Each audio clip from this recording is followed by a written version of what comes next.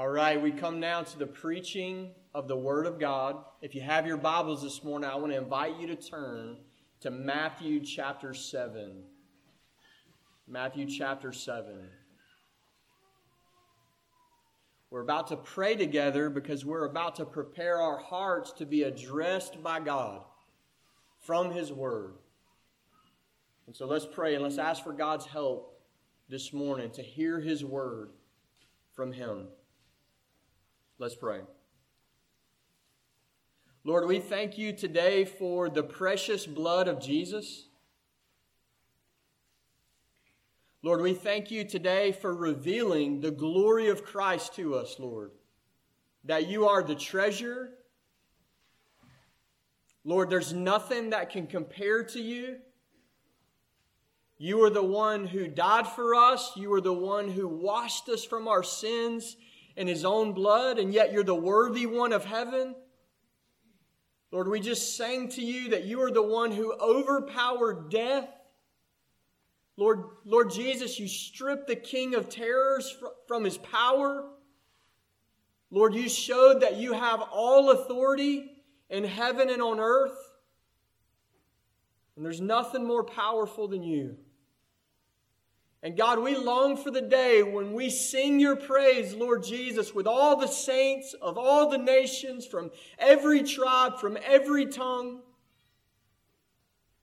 That you would receive praise that is due your name from your bride that you chose for yourself before the foundation of the world, Lord. Thank you for this glimpse of eternity, God, that you gave us this morning to stand in your presence and to hallow your name, Lord.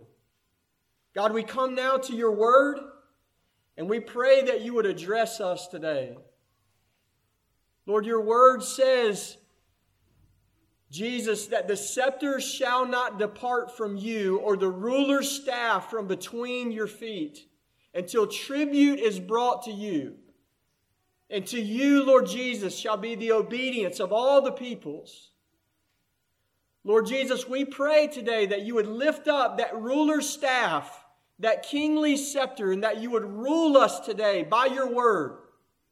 From the right hand of the Father, that you would send out a word and cause obedience today. Stir it up in our hearts, Lord. Make yourself known in this place, Lord Jesus, as King.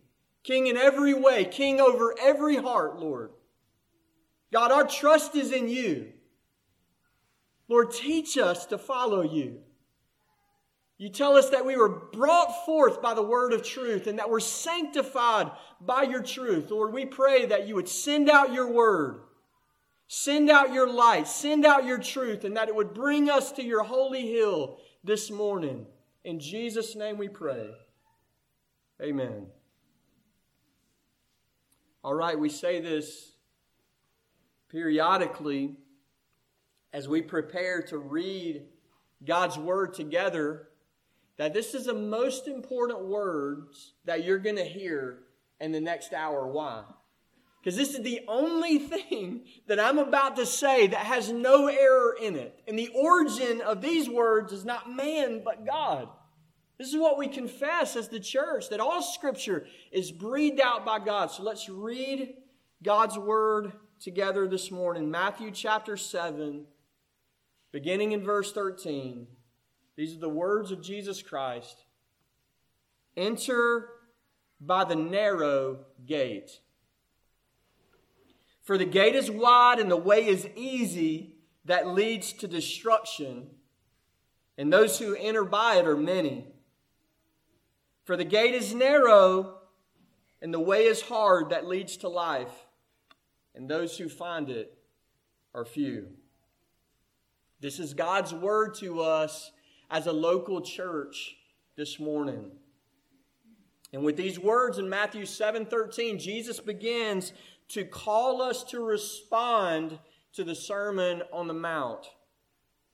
I'll just mention a few things before we dive into this text together. I say he begins to call us to respond with these words because he actually calls us to respond 4 times to the Sermon on the Mount. He's going to do it as chapter 7 closes. You're going to get 4 different calls from the Lord Jesus to respond to his teaching. This is the first.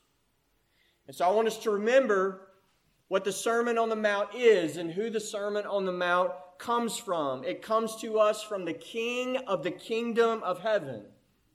The Sermon on the Mount is teaching us about the kingdom of heaven. Specifically, Jesus in Matthew 5 through 7 has revealed to us the righteousness that's required to enter in, not to this kingdom of men, but into the kingdom of God. There's a righteous standard. Matthew 5 verse 20. In these chapters, he begins to reveal this righteous standard. And as we come to a close, the Lord Jesus calls us to respond to this teaching. In other words, he doesn't just tell us what it is like this big, newspaper announcement, information dump. He looks at us and addresses us. You must respond. He calls us to respond to his teaching. His call here is to enter into the kingdom of heaven. Enter the narrow gate. Now, I'll mention this. At the very beginning and the very end of the Sermon on the Mount, we find that the audience that Jesus addresses is a mixed crowd. The primary audience of the Sermon on the Mount is the disciples, but at the very beginning and the very end, you have these others that are gathered around the fringes, you could say, hearing Jesus' teaching. And those are called the crowds. It's kind of like a church service today. You have disciples and believers all over the room. We're the church. We belong to Jesus, but not everybody in here belongs to Jesus. There's also the crowds. There's this mixed audience, and Jesus calls to all, enter the kingdom. Don't just hear about it. Don't just learn about it. Respond to Jesus' teaching. His words in verses 13 and 14 are full of figurative language. Everything, and you need to learn this, everything in the Bible is not literal. You have to learn to read the Bible as it was meant to be read. Jesus is using a metaphor here. It's not a literal gate, and it's not a literal path. It stands for something else. What does it stand for? These words describe life as a journey that you begin, that you progress, and that you end. The gates describe the beginning of the journey, and the path describes the progress of your life. And so this metaphor describes this pilgrimage. John Bunyan captures this well in his book, Pilgrim's Progress. The very first line, as I was walking through the wilderness of this world. That's the idea here. Catch the metaphor, understand the language. Jesus is referring to two different kinds of pilgrims on two different kinds of journeys. And he places these two pilgrimages in sharp contrast to one another. I want you to notice this. There are two gates, there are two paths, there are two crowds, and there are two destinations. We have this sharp contrast. One is not like the other, and there's two, not three. And what are these contrasts meant to accomplish? They're meant to press us to this decision. You got to go one way or the other. As the Sermon on the Mount comes to a close, it's like Jesus is bringing us to this fork in the road. Which way are you going to go? There's not 5 routes in front of you. There's 2. You're going to go left. You're going to go right. 2 ways to live. Now, if you've been listening to the Sermon on the Mount over the last several months as we've been coming through as a local church, you know this is not the first time Jesus has done this. That He's brought our life into this sharp contrast. That He's taken, all the complexities of life, all the layers to it, and He boils it down to this simple, 2-sided choice. You're either going to go one way or the other. This is running all through the Sermon on the Mount. These 2 ways to live. Back in chapter 5, we read about those 2 righteousnesses. You're going to be like the righteousness of the Pharisees, that hypocritical righteousness, or you're going to have the true righteousness of a citizen of the kingdom of heaven. Running through the Sermon on the Mount, you have 2 doctrines, 2 devotions. You're going to handle the Word of God like the hypocrites. You're going to seek God for the praise of men. Or are you going to handle the Word of God and fulfill the righteous requirements of the kingdom and seek the Father who is in the secret place. There's two ways to live all through the Sermon on the Mount. There's two treasures. Those who have their treasure on earth, those who have their treasure in heaven. There are two masters. There are those who serve God. There are those who serve money. There are two seekers in the world, and only two seekers, those who seek the kingdom of God and His righteousness, and everybody else who seeks all the other stuff. You see, at the end of the day, you boil it down, and there's two ways to live. There's two paths to go, and Jesus didn't make this up. The Old Testament also boils down life at the end of the day to two options, two and only two.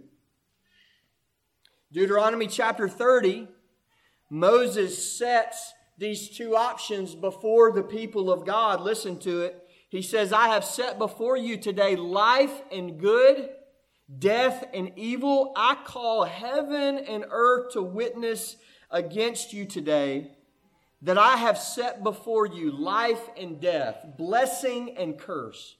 Therefore, choose life. It's all over the Bible. Psalm 1, if you remember Psalm 1, we have two categories of people in Psalm 1. Those who perish and those who prosper in Psalm 1. Those who walk in the counsel of the wicked and those who meditate day and night on the law of the Lord. The two ways to live. Jeremiah chapter 21 verse 8 says this, and to this people you shall say, thus says the Lord, behold, I set before you the way of life and the way of death. That's what Jesus is doing in this passage. There's a fork in the road, and you can go the way of life or you can go the way of death, but you can't go anywhere else. You have to go one or the other. This is a clarifying word in a pluralistic culture where there's supposedly all these different ways to live and all these different versions of truth. There's truth and everything else is error. And this is a really important concept for us to grab. We are the evangelist in this world. We are the salt and the light in this world. And this is what we have to. We have to follow in the footsteps of Jesus. And we have to put this contrast before those who don't know Christ. You got two choices. You got two ways to live here. The way of life and the way of death. And this takes boldness to announce this. I don't know if you ever come up against this. You know, it ought to be like this. I didn't write the mail. I just deliver the mail. It ought to be like that we don't make this stuff up. We just say what God says. But you know what? The messengers have always been hated. Old Testament and New Testament. And why in the world would the messengers be hated? Because we set before them the way of life and the way of death. We follow in the footsteps of Jesus. So you're either in one camp or the other. You're either for Christ or against Christ. This is what he's doing as the Sermon on the Mount closes. He's like wisdom crying out in the streets, exhorting us, choose life. Choose life. Don't go the path of death. Enter the narrow gate. That word enter is a command from Jesus. That's a command that ought to be obeyed. It'll either be obeyed or disobeyed. And that command to enter the gate is actually a call to be converted. That's what the metaphor means. This is a call. Be saved. Be converted. Enter the narrow gate. This is a command to salvation, a call to salvation. That word enter is used two other times in the Sermon on the Mount, Matthew 5:20, Matthew 7:24. And both of those other instances, the phrase is this: enter the kingdom of heaven. To enter the narrow gate in 7:13 is to enter the kingdom of heaven. To begin the Christian life, to be saved. And to walk the narrow path is to continue to do the words of Jesus, to be sanctified, to manifest the righteousness that he's called us to in the Sermon on the Mount. This stuff is connected. This is the conclusion to everything you've been hearing since Matthew 5, verse 20. And so these words, Jesus calls us to three things: to begin the Christian life, to continue the Christian life, and to complete the Christian life. And we're going to walk through this passage under those three headings: begin the Christian life, continue the Christian life, and complete the Christian life. And we'll start with that first word, gate. Jesus starts with the gate, specifically the narrow gate. And he puts this in sharp contrast to the broad gate. What does this mean? What's the imagery here? What picture is Jesus painting for us? Remember, this is a pilgrim metaphor, a traveler's journey. And the gate is where you begin the journey. But what about the narrowness of the gate? The narrowness of the gate determines what you can bring in and what you leave behind. Understand the metaphor. If you go through a narrow gate, you can't bring your luggage with you because there's no room. You can't get it in. But if you go through a broad gate, you can take in whatever you want. Understand the metaphor.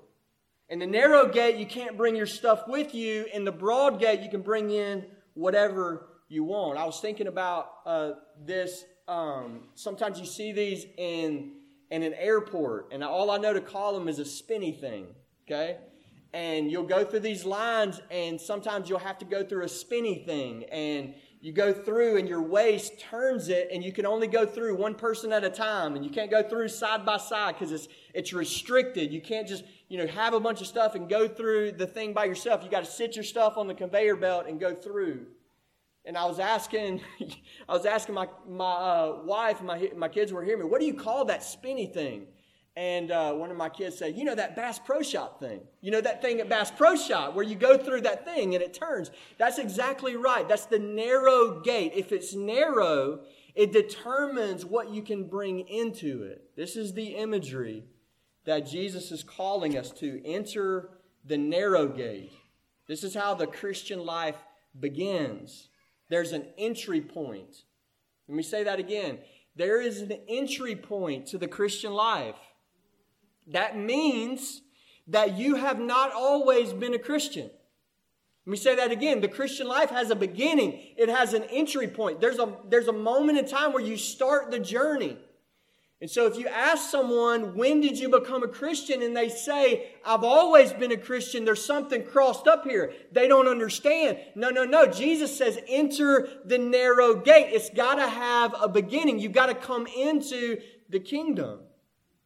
You definitely weren't born a Christian. Christians must be born again. You were born into sin.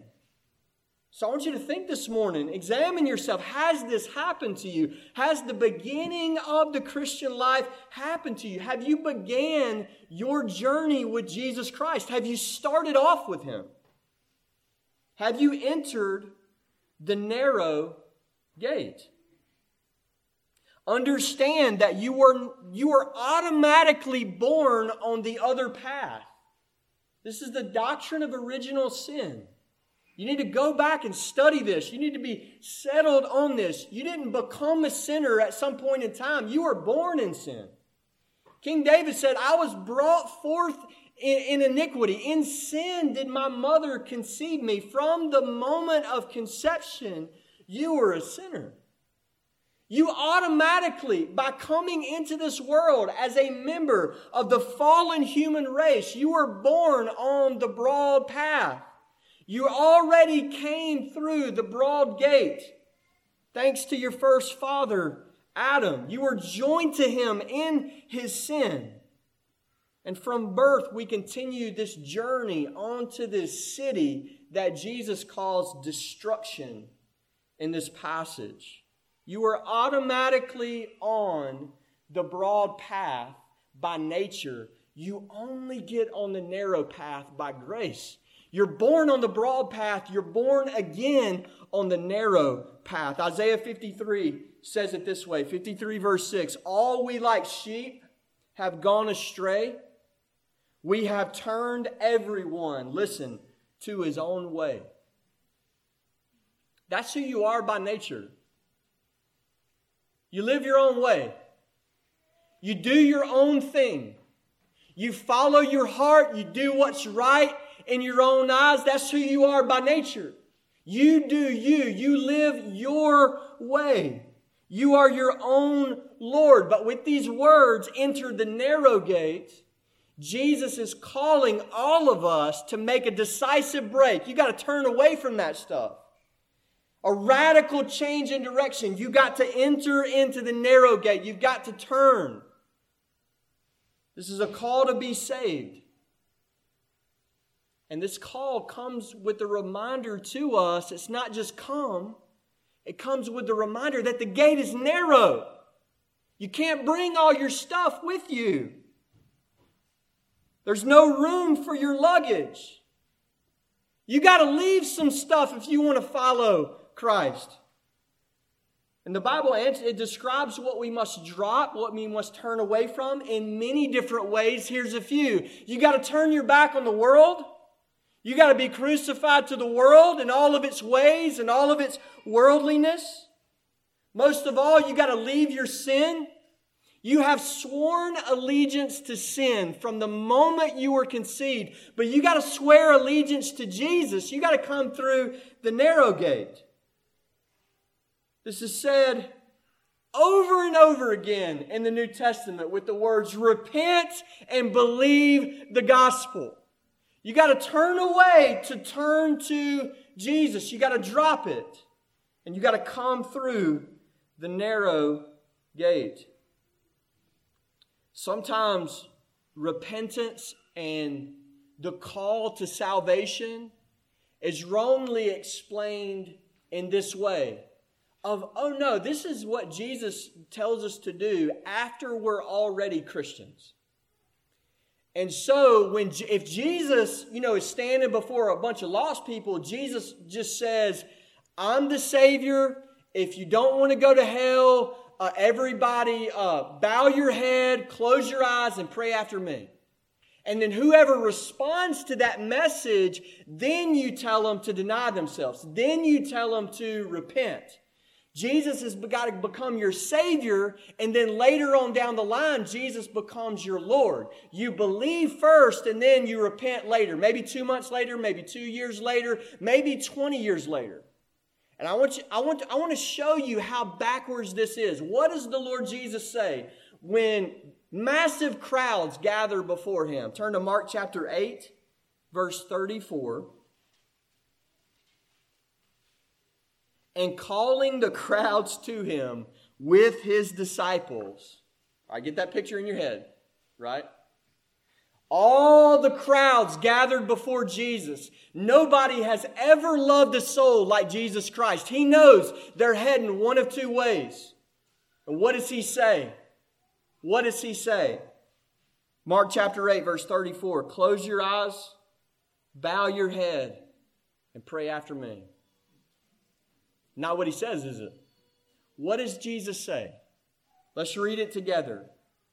If anyone would come after me, let him deny himself, take up his cross, and follow me. I want you to be so convinced from the Word of God. That's a call to salvation. That's a call to begin the Christian life. Now, we revisit that. Luke's version of this command says we do this daily. We take up our cross daily and follow Him. But listen, this is how you begin the Christian life. As you come through the narrow gate, you repent, you deny yourself, you take up the cross. That's an instrument of death. The old man is crucified, and now we follow Jesus Christ as Lord. One of the differences between true and false evangelism is false evangelism says this: you can have Jesus and keep your sin. Jesus is the opposite. He says, you want me? Come through the narrow gate. You got to come through the narrow gate. You have to deny yourself, take up your cross, and follow me. Dietrich Bonhoeffer was right when he uttered these famous words. He says, when Christ calls a man, He bids him come and die. To come to Jesus Christ is to die to self and get a whole new life in Him. I want to speak for a moment to those who are around the things of God so often and you're not saved and you're not converted. And I want you to think about how this passage can help you, especially the children of Grace Community Church, especially the older children that have heard the gospel, heard the word for many years. I want you to be convinced. I want you to see from this passage what Jesus calls you to. He says, enter the narrow gate. Enter the narrow gate. And what does this mean? It means it's not good enough, it's not sufficient to think good thoughts of Jesus. Do you think Jesus is good? Yes, I think Jesus is good. It's insufficient to think good thoughts of Jesus Christ. You have to enter the gate. You have to follow Jesus. Listen, it's not sufficient if you admire Him. If you have an admiration for Jesus, you think He's good, you think His teaching is right, you admire Him. Listen, look, just read this. Read it again, right now. Read it when you get home. Jesus did not say, do you admire me? He didn't say that. He didn't say, do you think my teaching is right? He said, follow me. He said, enter the narrow gate. You have to come after Christ. You can't just think good thoughts about Him. You got to follow Him. You got to deny yourself, drop your sin, and follow the Lord Jesus. We must come to Christ with repentance and faith. This is the beginning of the Christian life. This is how we start the journey to the city called eternal life. There's a famous line in a hymn we sing that describes this empty-handed coming to Jesus Christ. Nothing in my hands I bring, simply to the cross I cling. The narrow gate. You're not trying to smuggle in your sins. You're not trying to smuggle in your own righteousness. You drop it all and you come after Jesus. This is so important that you cannot allow anything in this world to get in the way from you coming to Jesus Christ. You need to be saved. You need to respond to Jesus' teaching. There's a famous example of this in John Bunyan's Pilgrim's Progress. Very early in the first chapter, the pilgrim's name is Christian, and this burden of sin has been placed upon his back. And in this metaphor, this stands for the conviction. The conviction of sin is all over him. He's lost joy. He's in turmoil of soul. He knows he's unclean before a holy God. He fears the judgment of God, and he wants to be saved. And he comes across this man named Evangelist. And Evangelist points him to this gate where he can find salvation. If he can enter through the gate of the wall of salvation. And as he prepares to leave and to make the journey to the gate of salvation, there are several people that he runs across that try to talk him out of it. Try to talk him out of it. There's a character named Obstinate, a character named Pliable in Bunyan's story. But most of all, his own family, his wife and his children begin to plead with him, don't go, it's dangerous, we need you here. And there's a moment, and this is a work of the Spirit of God. This is the kind of urgency that you need to have with your own soul, where Christian puts his fingers in his ears and he runs away from his own family screaming, life, life, eternal life. And he went to the only place that he knew that the burden could be removed, the gate of salvation. We must begin the Christian life with Jesus.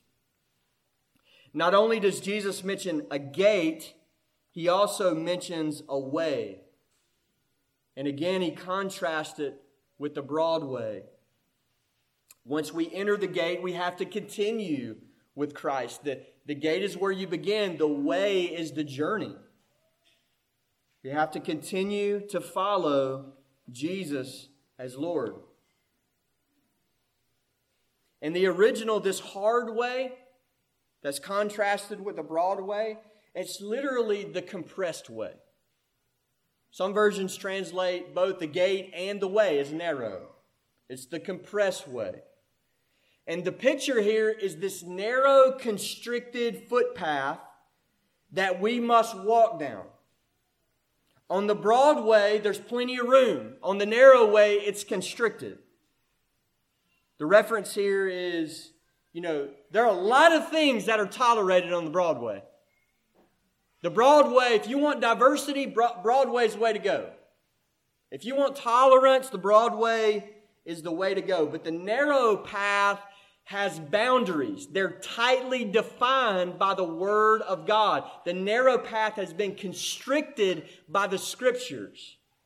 You can't just live any way you want on the narrow path. It's been defined for us in the Word of God. On the broad path, you can believe whatever you want. You can live however you want on the broad path. Even about Jesus, you can believe whatever you want about Jesus on the broad path. The narrow path is different. There are doctrines to be believed, false doctrines to be rejected. There are commandments to be obeyed on the narrow path. There are boundaries that we have to stay within. It's a path of obedience, a path of faithfulness to Jesus. Now, this is a needed word because the last thing some Christians would hate to be known for is their narrowness. I mean, some people lose sleep at night thinking, what if they think I'm narrow? What if they think I'm intolerant? And this should help you so much that Jesus says the path of life is what? It's narrow, it's constricted. It's not a free-for-all. Believe what you want to believe and do what you want to do. It's a constricted path by the Word of God. The way to life is narrow. The Christian life is narrow. It's not tolerant. It's the most intolerant religion that has ever, existed on the face of the earth. There's one way and no other way. The narrowness of the path. This is the path that belongs to the Lord. The constricted path, the narrow path, is the path that belongs to Jesus. The Bible describes this path in many ways, gives it several names. Matthew 3 calls it the way of the Lord. Acts 2 calls it the way of life. Acts 16, the way of salvation. Romans 3, the way of peace. Hebrews chapter 10, the new and living way opened for us by Jesus Christ. 2 Peter 2, the way of truth, the way of righteousness. You get the idea. The way of salvation, the way that belongs to God, pleases God. Many times, especially in the Old Testament, the Bible commands us, walk in God's ways. Walk in the way of the Lord. So we're not only to start this pilgrim journey in repentance and faith toward Jesus Christ, we are to continue on with Christ on this path marked out for us by the Word of God. Other places translate this word compressed as hard. And as we already mentioned, that's how the ESV translates the word in verse 14. And so the constricted path is hard. It's hard because it's narrow. It's not broad. It's not wide open. It's not do whatever you want. It's constricted. That means the path is difficult. And the sooner you know that as a Christian, the better. That there are tribulations and suffering in the Christian life. The Christian life is not meant to be easy. Jesus says in this passage, He says it's hard. From beginning to end, the Christian life is a fight. Paul calls it the fight of faith. You're in a war to keep faith in Jesus Christ. You're in a war to continue to cling to Jesus Christ. And that warfare imagery, it carries all the way through from beginning to end. And in other words, we could talk about how many vacation days do you get at your job, But there are no vacation days to the Christian life. You're in a war every single day. You can't take a spiritual vacation. Why? Because you're in a war. The fight of faith, beginning to end. One of the parables that Jesus tells, Mark 8, Luke 8, the parable of Mark 4, Luke 8, the parable of the four soils. Talks about four different responses to the gospel of Jesus. And Jesus teaches us, and one of these responses about the rocky soil.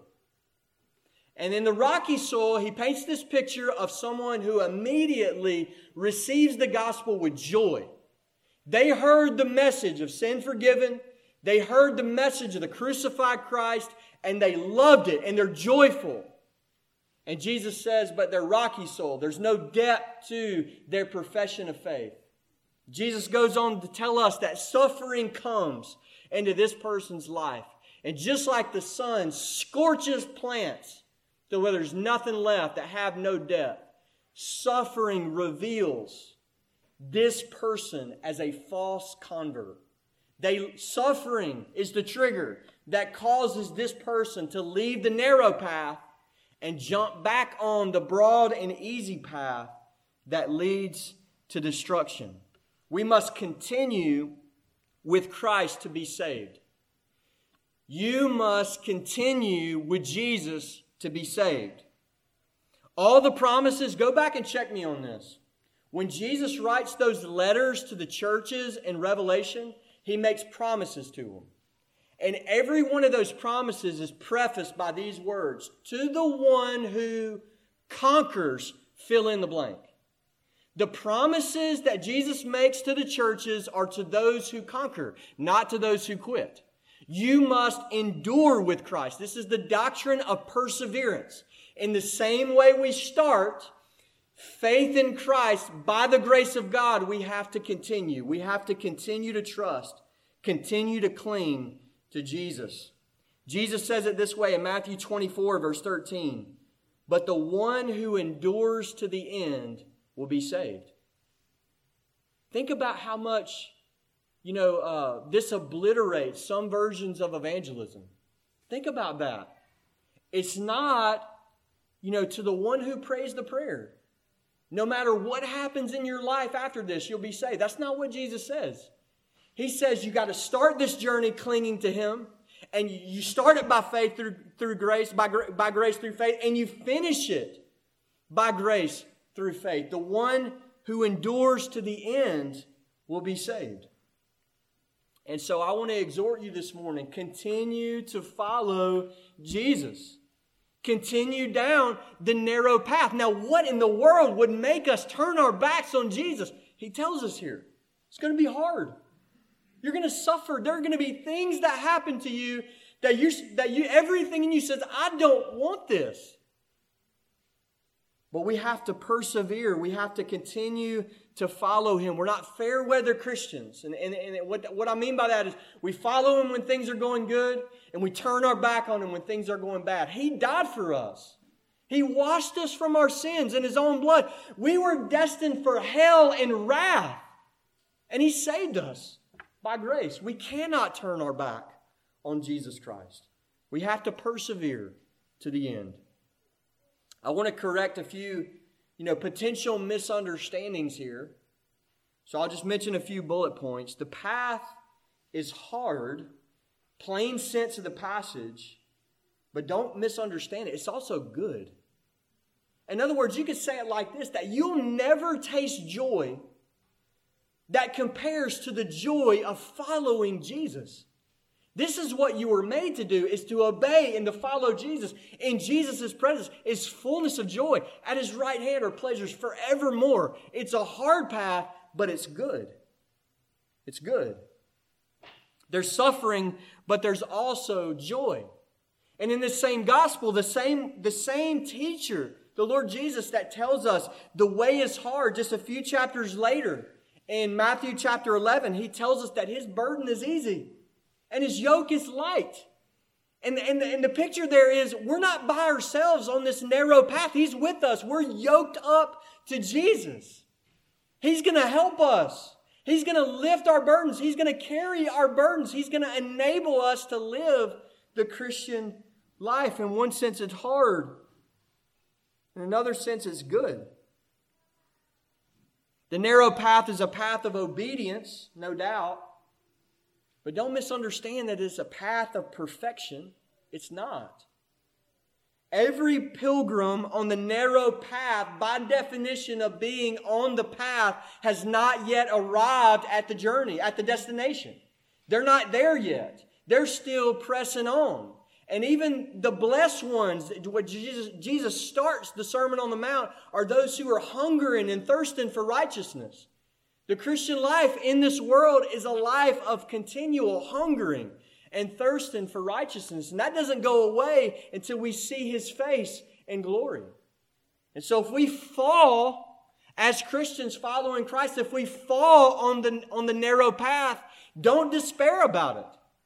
Don't despair about it. Confess your sin to Christ. And the Bible promises that He is faithful and just to forgive us of our sins and to cleanse us from all unrighteousness. It's a path of obedience, but not a path of perfection. You're going to still need the mercy and grace of Christ all the way down this journey until you see His face. And lastly, the narrow path is not supposed to be an isolated path. In other words, with all this imagery of dropping your stuff, leaving everything behind, God does not intend for you to make this journey on your own. In one sense, you leave everything. In another sense, you have traveling partners. Notice the two crowds in this passage. Jesus refers to them as the many and the few. The many, that's the crowds on the broad path. But the few are the crowds on the narrow path. The few in this passage is the church. That's the holy brothers and sisters. The royal priesthood, the holy nation, the bride of Jesus Christ. Those who love and follow Jesus. We get to walk down the narrow path with brothers and sisters in Christ. And that's a good gift from God. That's a good gift. In this hard journey, we have Christian fellowship. And that's one of the foretastes of heaven, is Christian fellowship as we journey down the narrow path. Yes, it's hard, but don't forget that it's also good. Finally, Jesus comes to two destinations in this passage. He tells us that one path ends in life, and the other path ends in destruction. The whole point of traveling is to get to your destination. Think of how nonsensical it is if you tell someone, hey, me and my family, went on a trip last week. Oh, where'd you go? Oh, we went nowhere. We just perpetually traveled and then came back. Listen to Martin Lloyd-Jones. He says, the man who does not consider his destination is a fool. Think about that. You are wandering through the wilderness of this world right now, no exceptions. Consider your latter end. Consider where the path is taking you. Jesus says one of two places, life or destruction. There's a warning here. There's a warning here. And this is applicable to every single one of us in this room. Why? Because in 100 years, in 100 years, almost every single person in this room will inhabit eternity. Consider your latter end. Be wise. Jesus warns us here that any other path besides the narrow path of following Jesus ends in eternal destruction. In other words, Jesus says the dying breath of an unbeliever will be a horrifying entrance into an eternity without hope, without any hope. Only destruction and no life. The eternal city of destruction is hell. This is a reference to hell, a metaphor for hell, that there is a city that this broad path is pressing and pushing the many towards, and it's the city of destruction, hell itself. This is a place of God's anger. Hell is not controlled and ruled by Satan. It's a place of the wrath of God, the anger of God, where God punishes the wicked. God's anger has been restrained for thousands of years.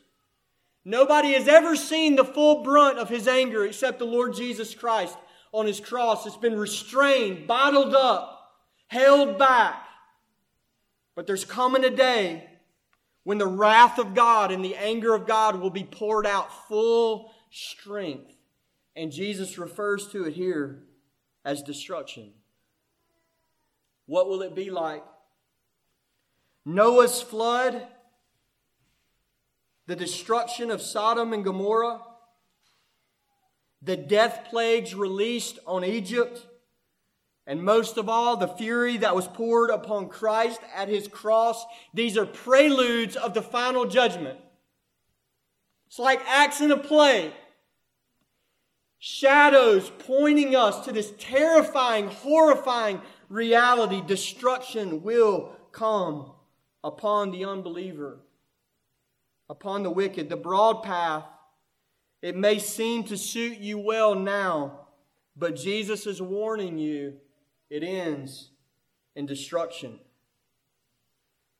The destruction of body and soul, where the fire does not die and the worm is not quenched. The destruction of everything good. We live in a world that's upheld by the common grace of God, and there's goodness all around us. The rain falls, the sun shines on the just and the unjust. But there's coming a day where that's going to be removed forever. Everything good will be destroyed. In this city, there will be no love, no beauty, no faith, no hope, and the most terrifying for all, forever. Everything that is good will be destroyed by the wrath of God. Eternal destruction. Jesus tells us that many will find this to be their eternal destination. Again, these are clarifying, right? They're helpful. We're learning from Jesus. Hell is not just a place with 5 people in it, right? It's not just Hitler and, 5 other notorious criminals. Jesus says many, does He not? Many will go here. Many will find this to be their eternal destiny. But here's the problem. By that time, it's too late. And this is why Jesus is crying out, is it not? As the evangelist of all evangelists, Jesus is crying out to those on the broad way, enter the narrow gate. He's saying, come out of that stuff and have life. Come to me and be saved. He's announcing the gospel in this passage, that there's an opportunity to turn. There's an opportunity to be saved. Any evangelist can tell you that they love you and they don't want you to go to hell. And if they're a Christian, that's true. They love you and they don't want you to go to hell. But Jesus is the evangelist of all evangelists. He can tell you what no one else can ever tell you. No one else has ever loved you like Jesus. So not only can Jesus say, I love you and I don't want you to go to hell. The one announcing these words died for sinners. He died for us. Nobody else can tell you that. I took your place. I died for you. I bled for your sins. You rebelled against me. You sinned against me from the moment you were born, but I died for you. This evangelist can tell you face to face, I will wash you of your sins in my own blood. Come to me. No one has ever loved like Christ loved. And He's calling us out of the path of darkness. Jesus wants you to be saved. Does He not? He says, enter the narrow gate. He doesn't say, stay out. You sin too much. He says, come in. Come in. Enter the narrow gate. There is unthinkable mercy wrapped up in this call to respond to the teaching of Jesus. He's basically saying this, you come through that gate, I'll fling the doors of heaven wide open. Kingdom is yours. You don't have to go to destruction. You don't have to live in this broad path that takes you to eternal destruction. You can come in. You can have me. I'll give you the kingdom. John chapter 6, verse 37 tells us that this offer is good to anyone who takes Jesus up on this call. John 6:37, whoever comes to me, Jesus says, I will never cast out. In other words, if you hear His teaching this morning, if you hear that commandment of Christ and you say, I'm coming after Him, I'm going through the narrow gate, and all that stuff about denying myself, I know it's going to be hard, but if I heard you right, you mean I get Christ? You mean I get Jesus, the treasure of heaven? He says if that's you, He'll never cast you out. Ever cast you out. Turn away from the road to destruction, and Jesus promises that your destination will be life forever. The narrow path is the Christian life. And the Christian life ends with eternal life, everlasting glory. And that means that whatever afflictions that we experience along the way, and they're different for different Christians, but whatever hardships that we endure along the way, that there's coming this moment where suddenly, all of a sudden, they're swallowed up by everlasting glory. Light momentary afflictions give way to the eternal weight of glory in the presence of God.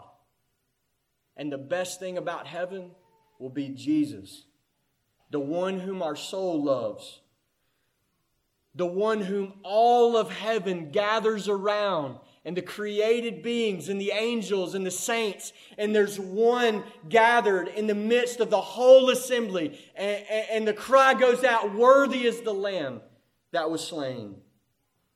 The best thing about heaven will be Jesus. There will come a day where every Christian will see by sight the one that they saw by faith their whole Christian life. We're following Him. We're seeing Him by faith. Even that passage that we read this morning from Ryan. Though you have not seen Him, you love Him. You love Jesus. And then that moment gives way to, now I see Him and I love Him all the more. We see the one that our soul loves. This is the end of the narrow path. The plain sense of Jesus' words in these two verses are this. True Christianity is hard. False Christianity is easy. But only the narrow path leads to eternal life. Brothers and sisters, the one preaching to us in these two verses is the one who trod the narrow path before us. This is the path that He walked, the path of righteousness. And He stands at the end and calls us to the finish line. Jesus is the gate. He's how we begin the Christian life. John 10, He says, I am the door. This is how you come in to the kingdom. Jesus is also the way. He's how we continue to live the Christian life. He's the vine, we're the branches. He is the way to the Father. And most glorious of all, Jesus is the prize. That at the end of this journey, this narrow path, this hard path, stands the Lord Jesus Christ. To see Christ, to be with Him, to enjoy Him forever, that's eternal life. Doesn't get any better than that. This is the blessing of all blessings. He will become our treasure. Life here is just a little glimpse of the glory of Jesus Christ. He is the life, the resurrection and the life. And the promise here is that soon and very soon we will see His face. So don't give up. Press forward. Press on with Jesus. And gain the prize that can never be taken from you. Let's pray. Lord, we lift up our souls to You today. God, we ask again that You would rule us by Your word. That You would even woo us by Your word. that you would incline our hearts to fear your name. Lord, we pray that your word would bear fruit in your church today. In Jesus' name we pray.